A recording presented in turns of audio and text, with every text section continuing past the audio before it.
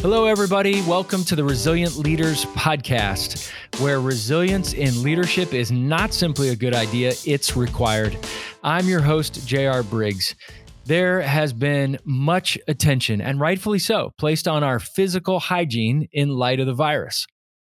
But I'm convinced that there has been little attention put on our mental, emotional, relational, and spiritual hygiene practices in this season to ensure that we stay healthy. So I want to wrestle with this question. How do we stay centered, grounded, healthy, hopeful, and realistic in this season where it feels so intense? Let's cut to the chase. If you're a leader, you're in all likelihood very, very tired right now, and rightfully so. Change is inevitable, but the amount of change that's been running at us the last several months, it can be exhausting, even for those of us who love change. Maybe you've heard the phrase change fatigue. Maybe you've wrestled with Zoom fatigue. I'm there. I get it. I'm on Zoom a lot. I'm feeling it. Even physical fatigue. Truth be told, in 11 weeks into this pandemic, and I have yet to have a restful night's sleep. I'm pretty physically worn down. Now, some of you are worn out mentally, emotionally, spiritually, physically, vocationally. You think, can't I just have a break for 5 minutes? Can I just have a day off? Can I just not look at a screen? Can I just not have to make some significant decision today? We may not remember what it's like to be on an airplane, but before the pandemic hit, we were on flights, and before they took off, of course, the flight attendant would say what? He or she would remind us that in times of turbulence, oxygen masks will fall from the ceiling, and to adjust your mask before assisting others. And this metaphor is one of the most important metaphors for me as I work with leaders and try to help them become healthy. It's why I have an oxygen mask literally just a few feet away from where I'm sitting here in my office to remind me of this invitation. Self-care is so important for us as leaders, especially leaders in this season. And we must put on our masks first and breathe in that oxygen for our own health and pull the straps tightly across our face so that we can be healthy and help others who are in need of assistance. So I want to offer you 8 specific ways that I've seen leaders and also in my own life that we can make sure that we're involved in self-care and in soul care. Now, recently I read an article by retired astronaut Scott Kelly, who lived in the International Space Station for nearly a year. When he went to sleep, he was at work. When he woke up, he was at work. And he said being in space is probably the only job you absolutely cannot quit. He offered these pieces of advice for us as we think about being restful, whole, healthy people, especially for many of us who have been in quarantine and in lockdown for a while. He said, follow a schedule, and pace yourself. I mean, he said up at in the ISS that they still had movie nights with his crewmates. They even had snacks, and they binged watched all the Game of Thrones game, and they did it twice. One of his main pieces of advice, he said, was go outside. Obviously, he couldn't without putting on all the gear, and it was a risk to even go outside in space. So he recommends everyone do that often. He said he began to crave nature, the smell of dirt, the sight of green grass. He also encouraged everyone to get a hobby, to keep a journal, and to connect with others. Although I've never been to space, but I'd love to go at some point if ever given the opportunity, I have a list that I'd like to suggest to you to just help you to be grounded. I want to make sure on this podcast that I'm just not pushing you to be bigger, faster, better, stronger all the time, that part of resiliency means we've got to be healthy, a large part of that. And so I want to just encourage you with 8 specific pieces of wisdom to pass on to you that would encourage you to cultivate health, because it's hard to be resilient if we're unhealthy. So here's the first one. Stay active. Go outside. Go for a walk around the block. I used to swim 3 days a week at the Y. I obviously haven't done that for months. I hate running, but I still force myself 3 times a week to get out and run because I know it's good for me. I don't like running. I like having finished running. I like when it's over. I feel the benefits, but I still find that it's very important for me to do that. Number 1. Number 2, to rest well, not just sleeping, but also playing. Now, I need to grow in this area, as I said.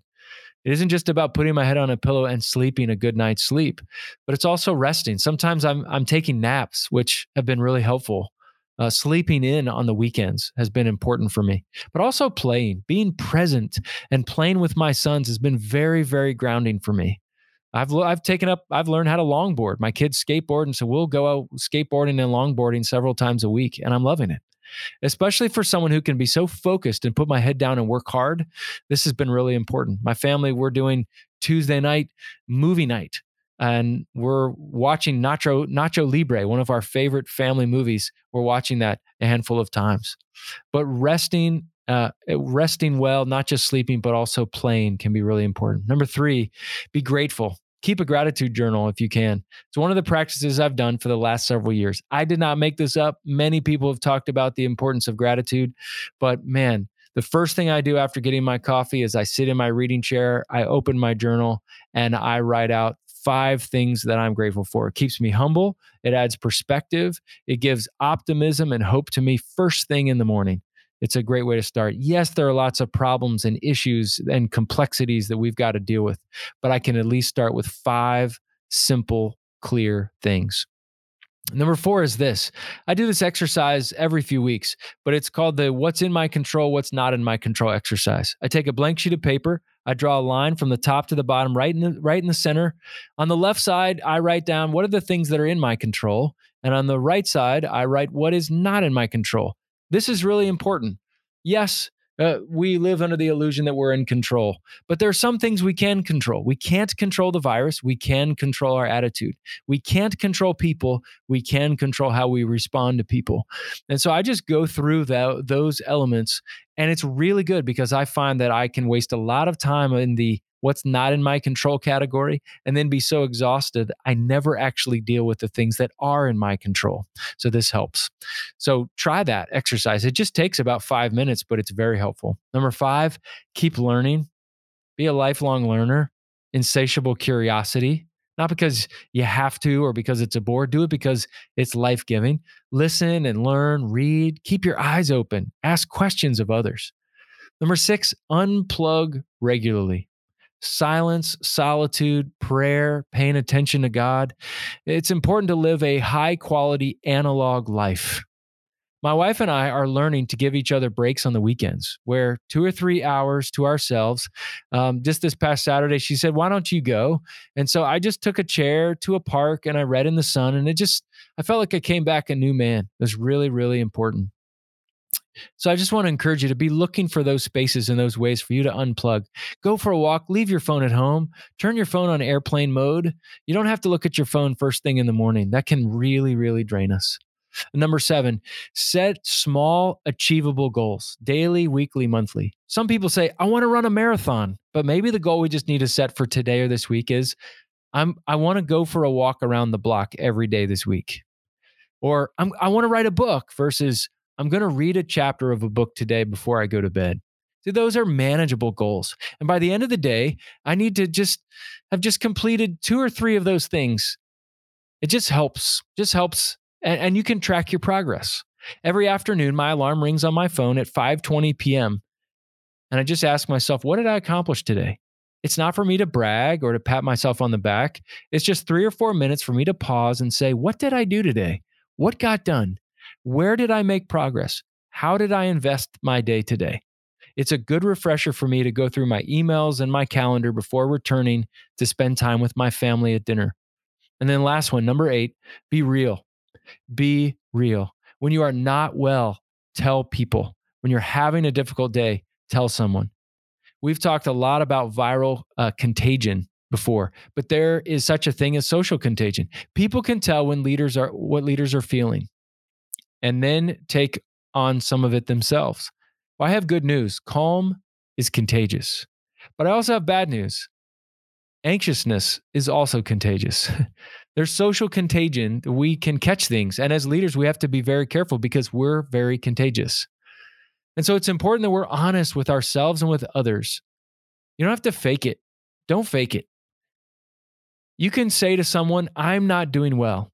Find a counselor, a coach, a friend, a therapist, a mentor, a spouse, somebody that you can just be fully honest with. And you can just text them and say, I'm having a rough day. I'm having a rough day. In no way is this an exhaustive list of these 8 things. And I hope it's not an exhausting list either, but I hope that it's life-giving. These 8 simple practices, maybe you can just pick 1 or 2 to try this week that you haven't been trying before.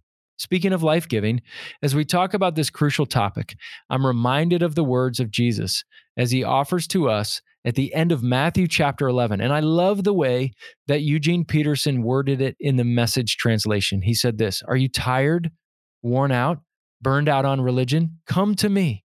Get away with me and you'll recover your life. I'll show you how to take a real rest. Walk with me and work with me.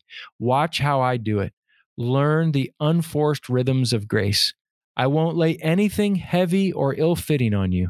Keep company with me and you'll learn to live freely and lightly." What an invitation for us as leaders, but more importantly, as people. I'd be curious. Let me know if there are any specific practices that you as a leader are engaging in to keep your health and sanity during such turbulent and intense times. I'd love to hear from you. Check out the show notes, including the link to the Scott Kelly article, as well as information on how you can contact me.